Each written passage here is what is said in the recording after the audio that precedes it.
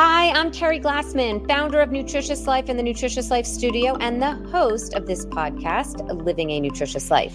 Are you the friend who's always being asked for health advice? Now imagine turning that passion into a fulfilling career with our Become a Nutrition Coach program. Step into a world where your enthusiasm for wellness becomes the heart of your own thriving business. With me as your professor and guide and coach on our user-friendly digital platform, you can learn from anywhere at your very own pace. It's perfect for your busy life. Envision empowering others to live their healthiest lives, all while growing a career you love. You're not just gaining a certification here, you're joining a community of like-minded professionals ready to support and celebrate with you every step of the way. So what are you waiting for? It's time to nourish your future and help change lives, including your own. Head over to nutritiouslife.com/BNC for a free class and a sneak peek of the program. Your journey to becoming a nutrition coach begins now. Welcome back to another episode of Living a Nutritious Life. I'm your host, Carrie Glassman, and today we have a goodie lined up for you. I'm joined by the one and only Dr. Stephen Gundry, and we'll be chatting all about gut health and specifically Dr. Gundry's latest book, Gut Check. Dr. Stephen Gundry, MD, is the host of the Dr. Gundry podcast and is one of the world's top cardiothoracic surgeons and is just really a pioneer in nutrition. His full bio is in our show notes as well as a link to his new book. We dive deep into polyphenols and mitochondrial health today. You may never think of polyphenols the same way again. And we look at the long-term commitment that is required to heal conditions like leaky gut. We'll also get into the nitty-gritty of prebiotics, probiotics, and postbiotics, and we talk about the bacteria that's having its 15 minutes of fame right now, Akkermansia.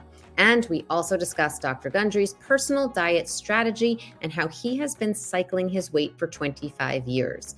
We get into so much more, including, of course, my favorite topic, longevity. So if you're ready to learn how a salad a day is key to your health and longevity, keep listening and don't forget to rate, review, and share.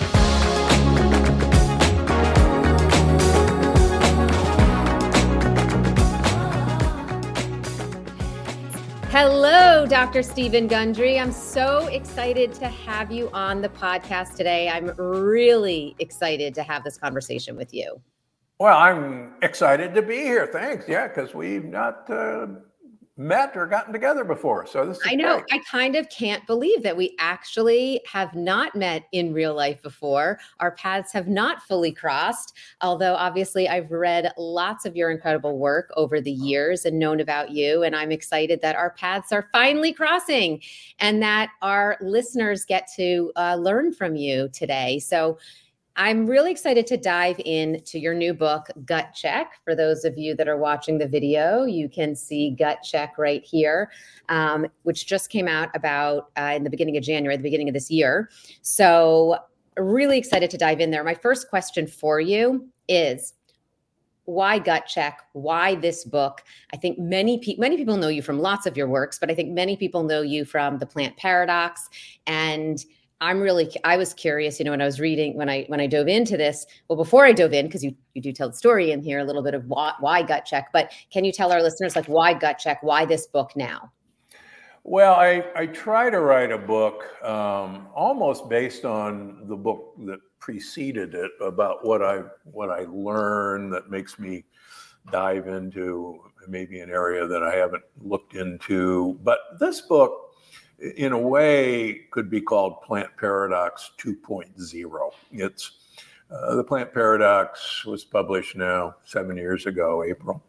And it's kind of what I've learned since the publication of that book. And I think people maybe know that I still see patients 6 days a week. Every day but Friday. Saturday and Sunday I see patients. Wow, that's incredible. Yeah, Friday I'm actually at Gundry MD, my supplement and food company.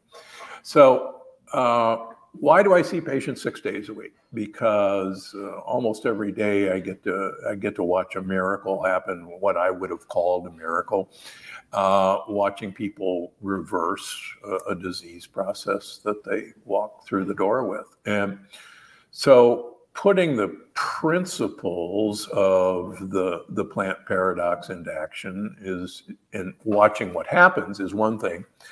And there's been a lot of wonderful work done in understanding the microbiome. We have to realize that the Human Microbiome Project actually finished in 2017, the year that the book was published.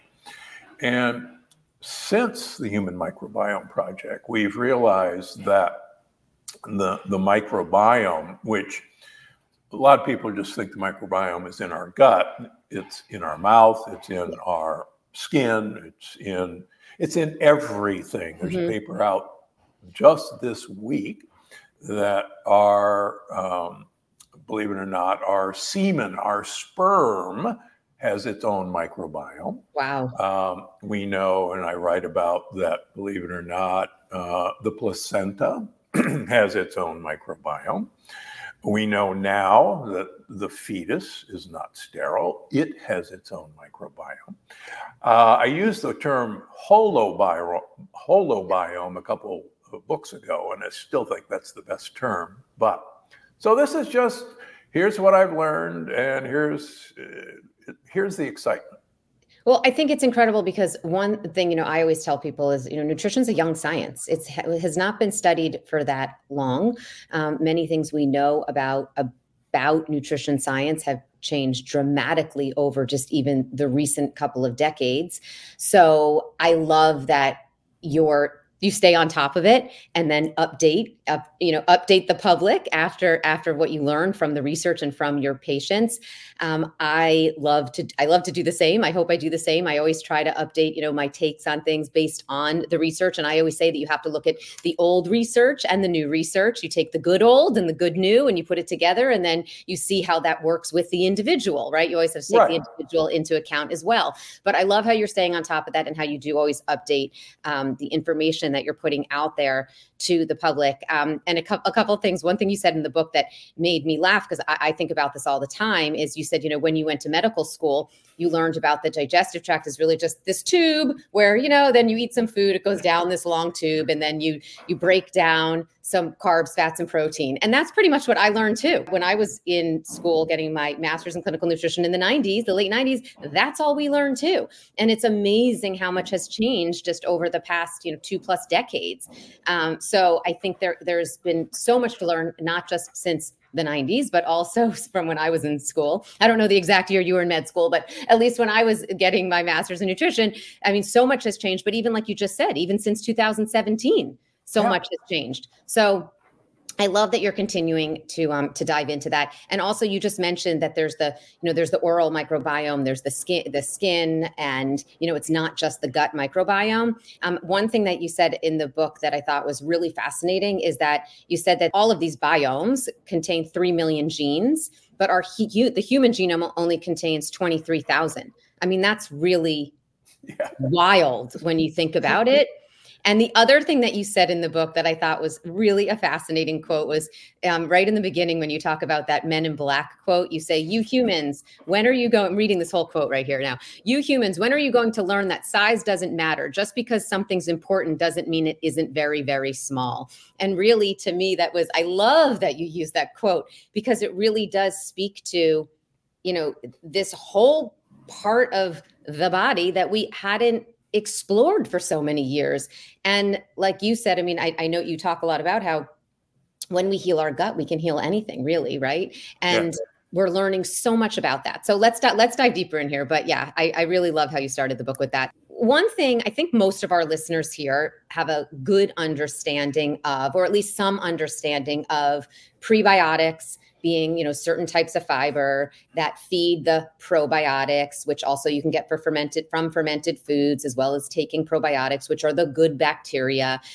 Those good bacteria ferment the prebiotics to create these postbiotics, the short chain fatty acids that also play a particular role. And I know that was a real real quick, just summary of what pre, pro, and postbiotics are. But I do think that many listeners have a general understanding of that. I would love for you to expand on that a little bit, but also you talk a lot about how all of these microbes talk, and they have a language, and they have a communication that takes place, and it's how they communicate that really is telling of how we're going to function and what our health is going to be. So can you elaborate a little bit on that, about how all of these microbes talk with one another? Yeah, so that's one of the things that I think is important to realize is, and I've got a chapter that dead men tell no tales, but dead bacteria do. And one I like of the, that quote too. it turns out that the cell wall of bacteria can carry information, and they can actually be read, almost like a blind person would read Braille, be read by not only other bacteria, but also by our immune system. And they carry information. I just took my dogs for their 2-mile hike this morning, and I have a couple of male dogs. And if anyone has male dogs, they find smells that we can't smell, and they're fascinated by them. Why they're fascinated is because there is information that we can't smell, but they can. And they're going, oh, Fido from down the block was here, and I can see he had liver for dinner last night. Whatever. We can't smell it, but that doesn't mean there isn't information there. And we now know that bacteria exchange information. Just by reading who's there, I talk about, there's a very famous keystone species called Akkermansia mucinophila that, fascinatingly, you can... Akkermansia, by the way, is having its 15 minutes of fame right now. I think yes, it's definitely having its 15 minutes of fame. I just want to, in case anyone did not hear that, what we're talking about is Akkermansia, that probiotic that is very popular right now for many reasons. So yeah, continue. Yeah, and I'm a huge fan, and I'm a huge fan of pendulum. But what's interesting is you can actually show that dead Akkermansia actually has some very interesting properties, even though it's dead. And so living Akkermansia is a wonderful thing, but dead Akkermansia also carries interesting information. And one of the interesting things is most probiotic foods, fermented foods like yogurt or kimchi, even if it says active yogurt cultures, most of these bacteria don't survive digestion in the stomach. But the important thing is dead bacteria carry important information. And that's what's really exciting, that maybe we got all this wrong, or we're a bit misguided that you had to have living bacteria. Right. Number two is, okay, so dead bacteria are really good for you. And what's probably more important is that these postbiotics, the products of bacterial fermentation, is really where the money is. And that's really where I think the excitement is in the whole field of the gut and fermentation, is these products that bacteria make that impacts almost every aspect of our health. And that's part of what Gut Check is all about. So dead versus alive, let's just say Akkermansia, are they going to affect, like the postbiotics that come from them fermenting a prebiotic, is that going to be a different byproduct? Because you're saying that the dead bacteria can still be beneficial. Is it going... does that make sense? Yeah, that's a great question. That's a great question. And I've actually kind of discussed this offline with the pendulum folks.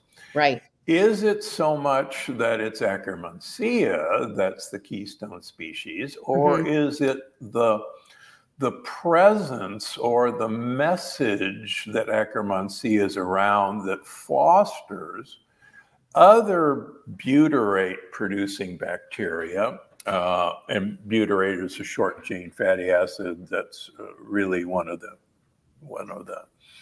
key ingredients in health. But do they just need to know that Akkermansia is nearby? And Akkermansia is nearby. Great. We can eat prebiotics and make butyrate. Or is Akkermansia essential to make the mucus that protects our gut lining? And I suspect we'll figure that out in the next few years. And that's what's fun. That's your next book. That's the next book. That's going to be or at least Gut Check 2.0. There you go. But that's one of the things that is so fascinating, right? We're learning all of this as we go, which is why I think, again, we have to take all the new information and put it into context with things that we already know and continue to look further. I've always thought or learned that our microbiome is our microbiome. It's sort of set. It's just which can feel very disempowering to people. Right. It can feel very much like, well, so what's the point of eating all these high fiber and fermented foods if I can't do anything? But what I've always thought or learned is that it's our microbiome is there, but what we can do is change what our microbiome are, their actions. So like we have the same soldiers down there or not down there, all over our bodies. We have the same soldiers, but what they can do and how they can perform will change based on our diets and then other things like stress and sleep and taking a probiotic, et cetera, et cetera. Do you agree with that? Or is that correct? Yeah. In the plant paradox, I actually showed some research that you change your diet for 3 days and you can dramatically change your microbiome profile just in 3 days.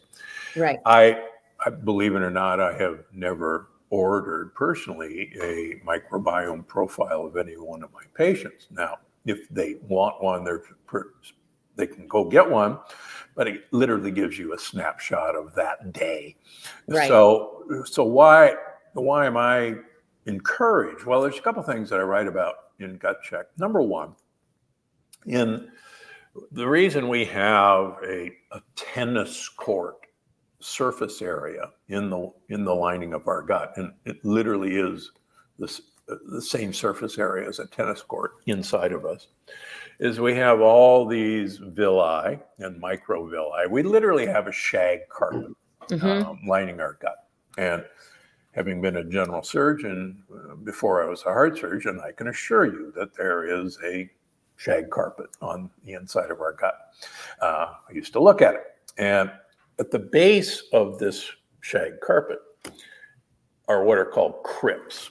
And in those crypts, there are two unique features. Number one, there is a collection of keystone bacteria that are sitting down there. And lining those crypts are stem cells.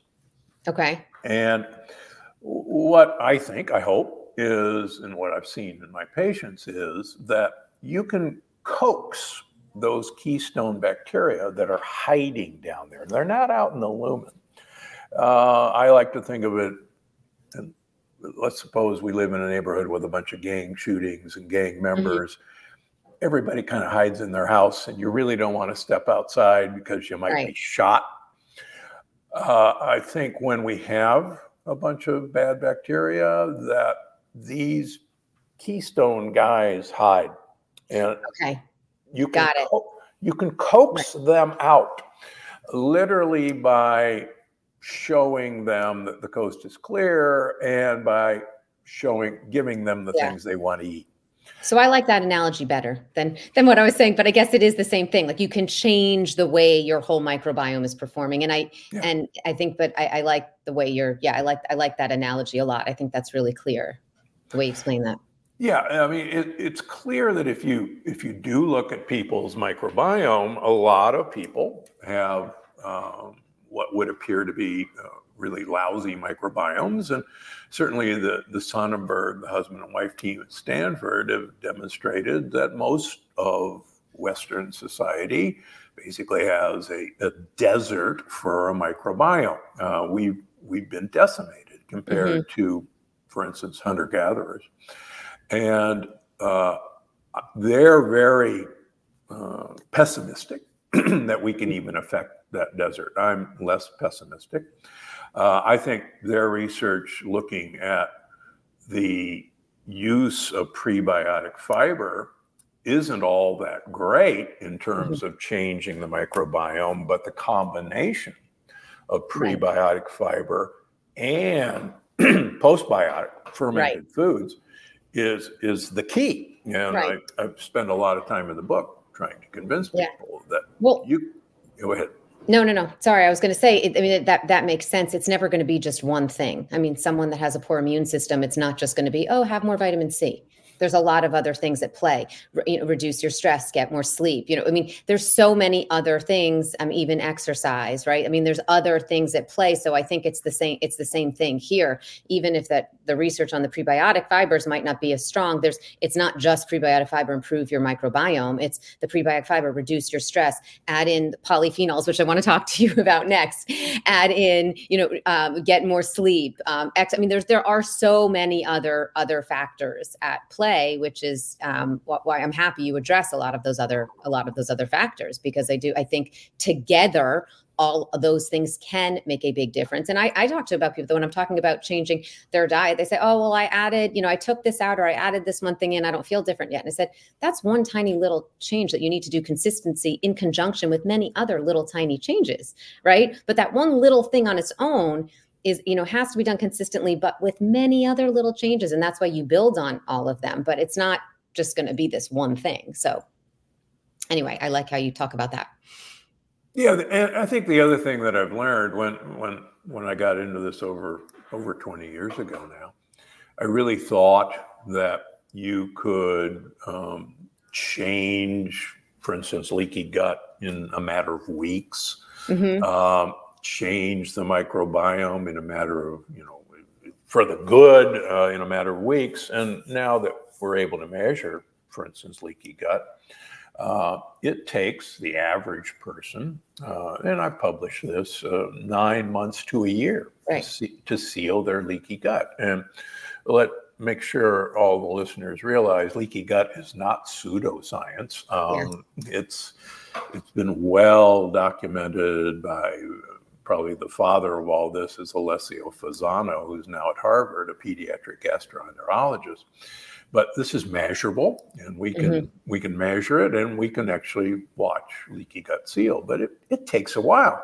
So you're right. A lot of people go, well, I changed this in my diet, or I've been having sauerkraut for the last week, and I really don't feel any different. Well, just stay the course, give it time. People get impatient and they want quick fixes. And when I think, at least when it comes to gut health, right, like you said, that you wrote about in the Plant Paradox, that you can see a difference in 3 days, you could see a difference, but to completely heal yourself and change, and especially from something like a leaky gut, it's not going to happen that fast. It's going to take time and consistency, like anything else with health. It's, you have to be consistent, right? And so, that's part of my job, right, is to help people to do things in a way that it's easy to be consistent, because it doesn't feel that dramatic, but being consistent over time leads to these big effects and results. Correct. And it's worth it. It's worth it. Absolutely. It really is. But it does take time. Absolutely. So I want to talk about polyphenols because I'm a big antioxidant fan. I wrote a book actually on antioxidants in 2010. I can't believe it. I've been doing this a long time too, Dr. Gundry. I was with you there, learning that our GI tract was just one tube, pretty much. Anyway, but I talk a lot about polyphenols and antioxidants in this book the O2 diet that I wrote in 2010. And I always talk about antioxidants as certain compounds acting as antioxidants, right? And they acted as antioxidants in a few different ways. They either quenched the single oxygen molecule and destroyed them. They helped what I called that homeless oxygen molecule to bind with others and to be more stable, or they prevented the breakdown of the molecule in the first place, or they encouraged the body to create more antioxidants. But when you talked about polyphenols, you talked about them not really being antioxidants because they're not helping repair. They're helping prevent, which I sort of, I guess, put into that category of antioxidants, but I know we look at them a little bit different. But I was really curious to hear more about your thoughts on polyphenols and how they differ from being a traditional antioxidant. And mitochondrial coupling is what you talk about. Uncoupling. Very good. Uncoupling. And I want to talk about that and where we can get our polyphenols. I used to every year attend and give a paper. Believe it or not, there's a international polyphenol conference that happens every year. And I can't believe I haven't been. Yeah, oh no, it's well worth attending. So the organizer is a professor from Paris, Marvin Ediz. And a number of years ago, the meeting was in Lisbon, Portugal, and he started the meeting, and there were 500 people in the audience. And he opened the meeting. He said, any one of you who thinks that polyphenols are antioxidants may leave the room now, because I do not have the time to educate you about how wrong you are. And I'm going, what? And so we've actually become friends. And he's right. They are not antioxidants. There are only two antioxidants in mitochondria, and that is glutathione and melatonin, which I've written about. Right. So what the heck are they? I want to take a moment to tell you about our podcast sponsor, which I'm a super fan of. In today's fast-paced, go world, it's so easy to get overwhelmed and lose focus, especially when you're trying to accomplish critical tasks that require a sharp mind. If you're looking for a way to support your brain health and stay on top of your game, if you know me at all, you know I'm always looking to do that. Well, then you want to know about cognizin citicoline. This nutrient helps support brain function, and it plays a vital role in nourishing and protecting brain cells. Cognizin citicoline can help support focus, memory, and attention, promote cognitive performance, and support overall brain health. It's also known for its ability to support brain energy and is backed by numerous studies that show its effectiveness. Whether you're a student, a busy professional, a multitasking parent, or anyone looking to optimize mental clarity and sharpness, adding cognizin citicoline to your daily routine can help you achieve those goals and support your brain for the future. It can be found in many different products, including chewables, gummies, beverages, and even cold brew coffee. Visit cognizin.com for exactly where to find this ingredient, and don't forget to look for cognizin on the label. There are only two antioxidants in mitochondria, and that is glutathione and melatonin, which I've written about. Right. So what the heck are they? Well, these are compounds that plants make to prevent damage to their mitochondria, which are called chloroplasts. And just like oxygen damages our mitochondria, just in the ways that you've talked about, sunlight is damaging to plant mitochondria. It can't live with it, can't live without it. And so polyphenols were used by the plant to, believe it or not, uncouple their mitochondria, and we'll get into that in a second, to protect themselves from sunlight, from harsh conditions, from insect predation, by repairing, simplistically making their mitochondria work less hard and repairing their mitochondria. And those polyphenols are all the pretty colors we see in the fall. You're in New York City or New York, and so you get to see the plant polyphenols every fall. Now, you didn't see them during the summer because the green chlorophyll covered them up, but there they are. Now, when the original work in polyphenols were kind of in cell culture, and they seem to have very interesting activities. Resveratrol was the darling of the polyphenols, and there was a feeling that polyphenols worked by being bad for you. And it was a hormesis concept. That which doesn't kill me makes me stronger.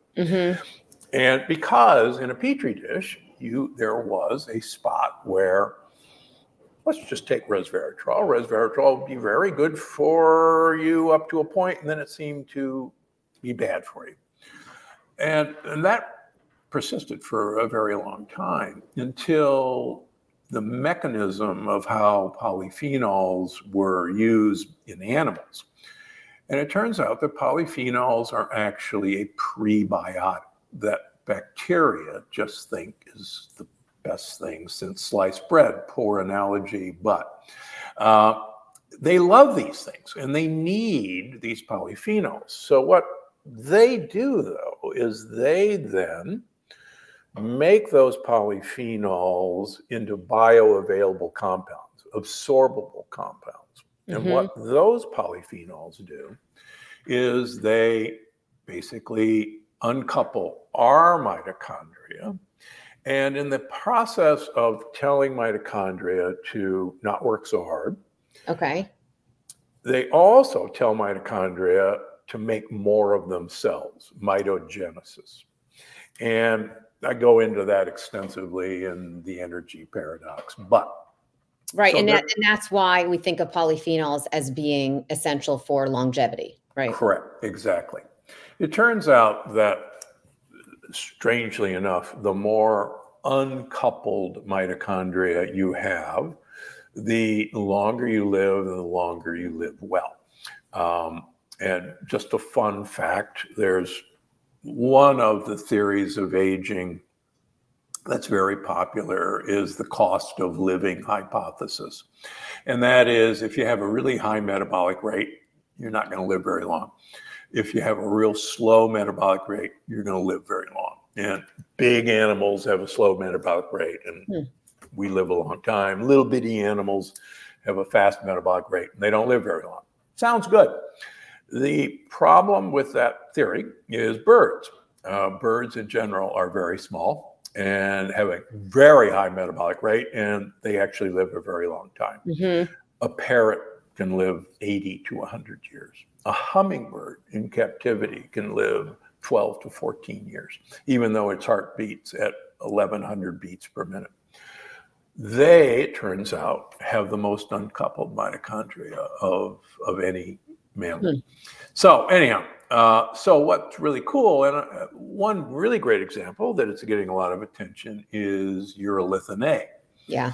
So urolithin A is made, if we're lucky to have about 4 different species of bacteria, they can take the precursors in raspberries, walnuts, pomegranates, agalic acid, gallatannins, which are polyphenols, and build them into this really cool mitochondrial uncoupler and mitophagy stimulator, urolithin A.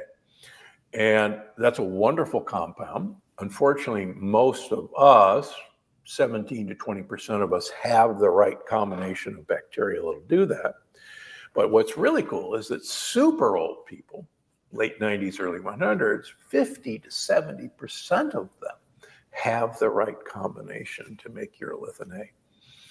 And you go, isn't that interesting? And again, that gets back to if we had a wonderful, diverse microbiome, and then we ate these polyphenols. Right. So older people have that because they have the diversity in their gut as they've lived longer. They're just not necessarily going that next step and uncoupling the mitochondria, but they have the proper fuel per se to do the work. And that's why they're so old and healthy. Wow. Yeah. I started taking urolithin A this year. Or about a year ago, actually. I started taking it, and I know that's another one like Akkermansia that's been getting a lot of attention lately in the world of nutrition and wellness for sure, and so much, as you're just talking about, so much interesting research there. Yeah, and again, I've had the chief science officer from Timeline Nutrition on my podcast, and also actually the president of the company, CEO of the company. I'm that impressed with it. Right. And it has, again, it works not as an antioxidant. I think that's really what people should realize. It works directly on mitochondrial function. Right. And if you like the mitochondrial dysfunction theory of aging, which I like a lot, then anything you can do to, protect your mitochondria, repair your mitochondria, make more mitochondria seems to be a really good idea. Yeah, absolutely. And I think this whole idea of this mitochondrial health and longevity also has become, a good conversation. Like, I was saying how we were talking about antioxidants, and I said I think the conversation used to be antioxidants and what they do for being anti-inflammatory and preventing neuronal degeneration, et cetera, et cetera. I think the conversation really has shifted towards this overall mitochondrial health. So aside from getting your prebiotics, specifically getting your polyphenols, getting in your fermented foods, taking a probiotic, what else can we do for our mitochondrial health? I mean, I always think of things like managing your sleep and stress, which are other pillars of a nutritious life, but anything else specific there that you want to share that you think is of utmost importance for uncoupling your mitochondria? Yeah, I think so. For instance, believe it or not, cold plunges work by uncoupling your mitochondria. Saunas work by uncoupling your mitochondria. What has been fascinating to me that I've written about, and we're beginning to realize more and more that this is true. Mitochondria, I think most people now know, are engulfed bacteria. They carry their own DNA, and they have a circular DNA that bacteria have. And we think that 2 billion years ago, pre-eukaryotic cells engulfed bacteria. And the bacteria made a deal that said, basically, hey, if you don't eat me, tell you what, I'll make a lot of ATP for you. As long as you feed me what I want and keep me from harm. And obviously it was a deal. What's fascinating is that these mitochondria have never lost their bacterial identity. In fact, the cell membrane of mitochondria are viewed if they are extracellular as bacteria by our immune system. And I've written about that, and I won't bore you, but not a bore at all. We love it. We love it all. Women hopefully know that we get all of our mitochondrial DNA from our mothers. Dads do not give mitochondrial DNA. So you are the provider of mitochondria. What's also true is that most of us got our microbiome from our mother. As I told Maria Shriver on her podcast, Mom took a crap on us. And well, by the way, that I like that. I like that. And I'm also going to say you're bringing up a very tough subject for me because I had 2 C-sections and I did not want them. I did not want them, but that is my biggest mother guilt is that I did have C-sections and I did not get to give my children that microbiome boost at that bacterial boost at the time of their birth. So I have a lot of guilt about that, but we can continue. In fact, I write a prescription for my pregnant female patients who are, going to have a C-section for them to make sure their obstetrician takes vaginal swabs and rubs it all over the baby's mouth and face. And I've had one say that is crazy, that's voodoo, and literally this particular patient went and found another obstetrician. I think that's so smart, and I absolutely love that you recommend that. I think that's brilliant and amazing. And I wish I knew more at the time. I mean, Nobody my knew. kids are 20 and 17. Yeah, nobody I knew didn't this. know more at the time, but it does. I think about it. I do think about it all the time, or maybe not all the time. I don't have the guilt, but I do have it from time to time. But what's so fascinating is, so the maternal microbiome is literally sisters, I kid you not, with the maternal mitochondria that you have. And these sisters, and I have 2 daughters, talk to each other. And we now know, with every year, we're actually learning the language of how this communication, and this communication are postbiotics. They're like short chain fatty acids, but they're also gases. They're gasotransmitters, they're gasomessengers. And so the microbiome talks to their sisters. And what I think is fascinating is people with C-section have a microbiome that's basically skin flora based, as you probably know. And they don't have the same communication that we have. And it's, it still, to most people, it sounds voodoo. And, it's like, oh, come on, really?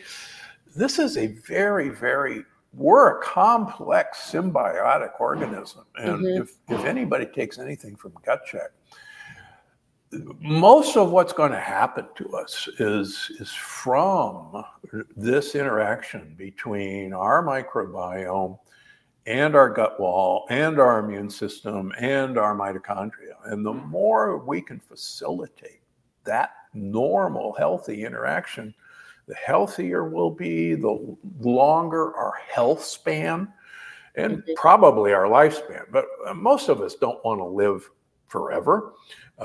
There's a joke, the only person who wants to live to be 100 is a 99-year-old.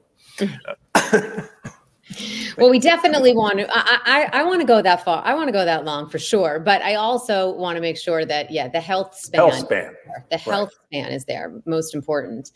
But on that note of that communication that you're talking about, what would you say? And I know you have so much of this in the book, and everyone has to go and buy the book and read this whole book. There's so much incredible information in there. But what would you say are the top 3 things that someone could do every day that they could put into action right away to improve that communication? Well, I think, again, the Sonnenberg's experiment with humans, which I've talked about in Gut Check and previous books, I think is really important to realize. So they took a bunch of humans and they gave them a bunch of prebiotic fiber. In this case, it was inulin, and I like inulin a lot.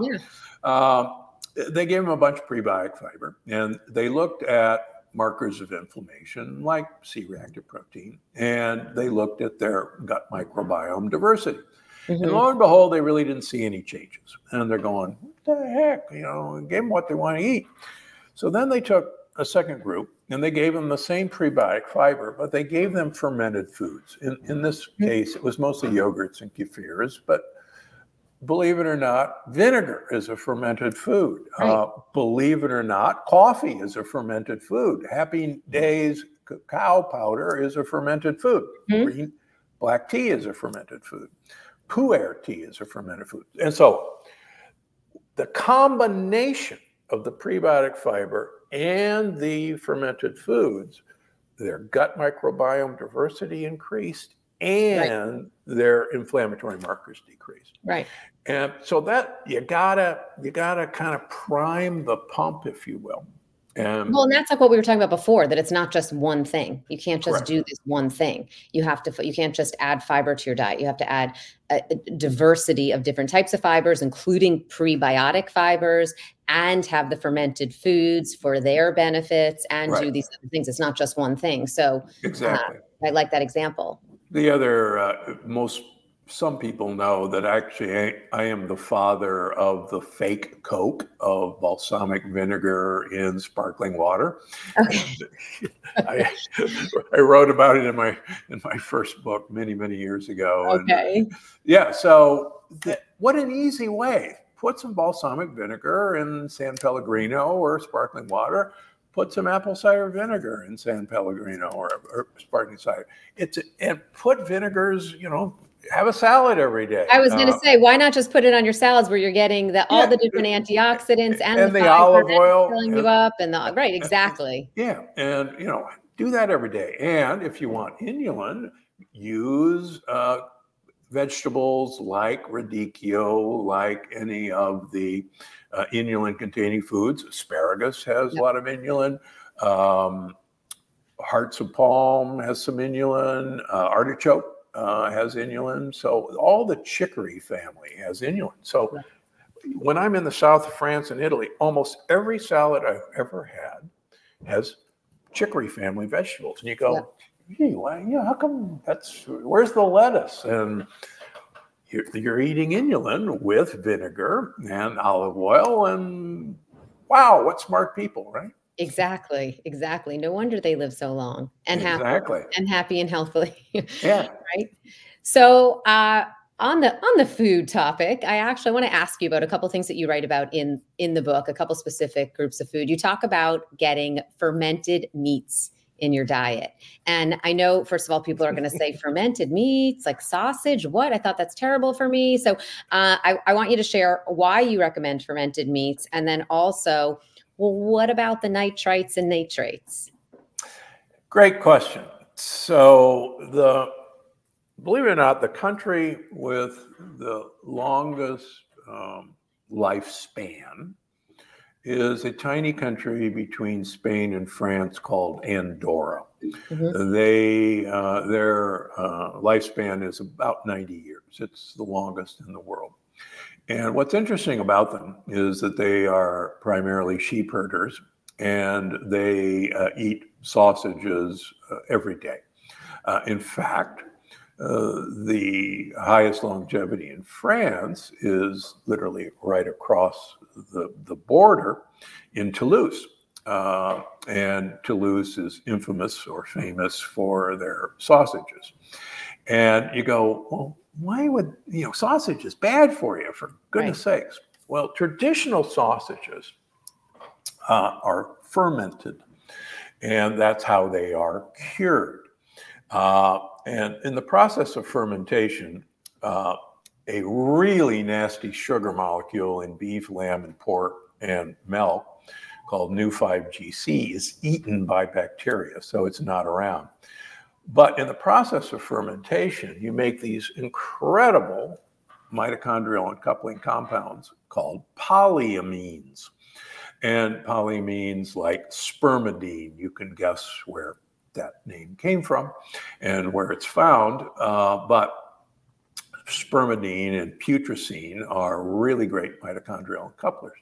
So here's this country of sheep herders who are eating a lot of sheep yogurt and a lot of sheep cheese, which also has polyamines, and it's a fermented food. And sheep, 30% of the fats in sheep and goat is medium chain triglycerides, MCTs. Mm-hmm. Which are converted into ketones, which are mitochondrial couplers. So here's this country that exemplifies all the really cool things you can get from fermenting meats. Now, that's totally different than what we make here in the United States. Yeah, let's be clear.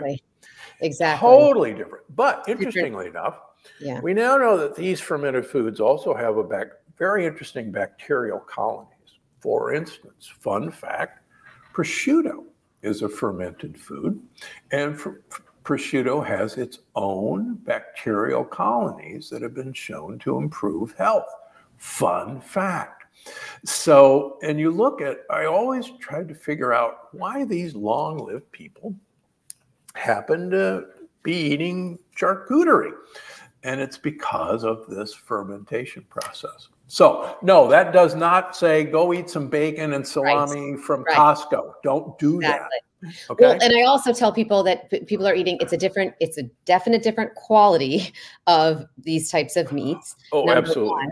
And aside from that, not only is it a different quality of these types of meats that you're talking about, these people are eating, in these areas that you mentioned, than someone here in, middle America getting it from a Costco. It's a very different quality, but also that person's whole diet is very different. They're not getting, because even if that person here in the US was getting that high quality meat from that place in Italy, they might still be eating it in the afternoon after having a Pop-Tart for breakfast. And that's a very different big picture of a diet, right? So we have to always remember that, but it is really fascinating to look at when you're eating these types of foods, like these fermented meats in their whole pure forms, the way they should be eaten in conjunction with this healthy whole food diet. There are so many interesting benefits to them. Yeah, you're right. Yeah, and a lot of the reason I go over to particularly Europe, but also to Asia, is to visit these towns and areas and figure out, okay, what are these people eating? Why are they eating it? And most of them, luckily, they value their elders, the people who are in their late 90s, early 100s, actually are honored. And a lot of them, and there have been books written about this, actually kind of stick around for the purpose of passing on this ancient wisdom. Yeah. And, again, they're in the town square, and people come up and and talk to them and honor them, et cetera, et cetera. And we've lost all that. We've lost these old wives' tales. Yeah. There's usually a basis to an old wives' tale. Right. Yeah. What's your favorite sweetener?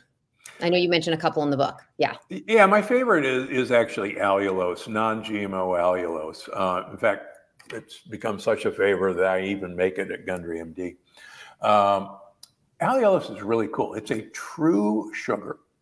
It's a rare sugar. It has no calories, number one. It was first discovered in figs. And what's really cool, it was the first sweetener that was approved as a prebiotic by the FDA, which is kind of cool. Yep. And it has some unique properties. It will actually lower your blood sugar. I put it in my black coffee, not to sweeten it, but to actually aid in keeping the blood sugar spike that coffee usually does, and feed my gut bacteria at the same time. So it's a win-win for me.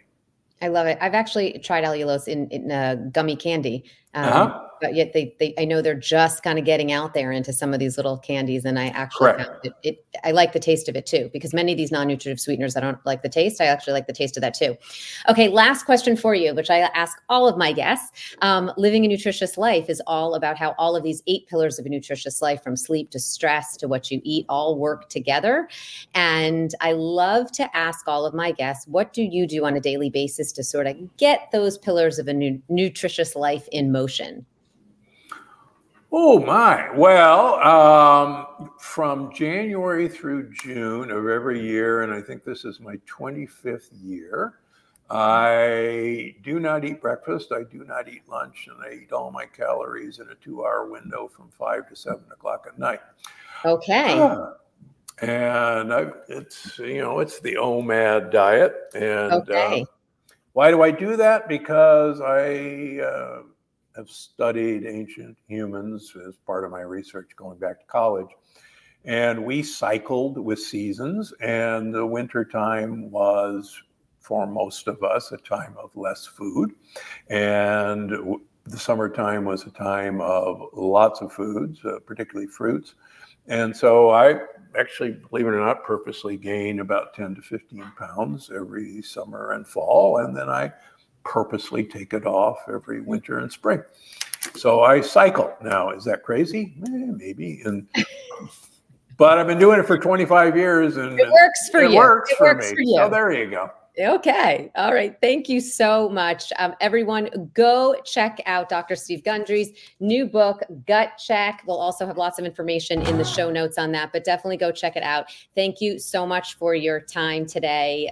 This was great chatting with you. Really, really appreciate your time, and excited for everyone to go get this book. Thanks for having me. Appreciate it. Great talking with you.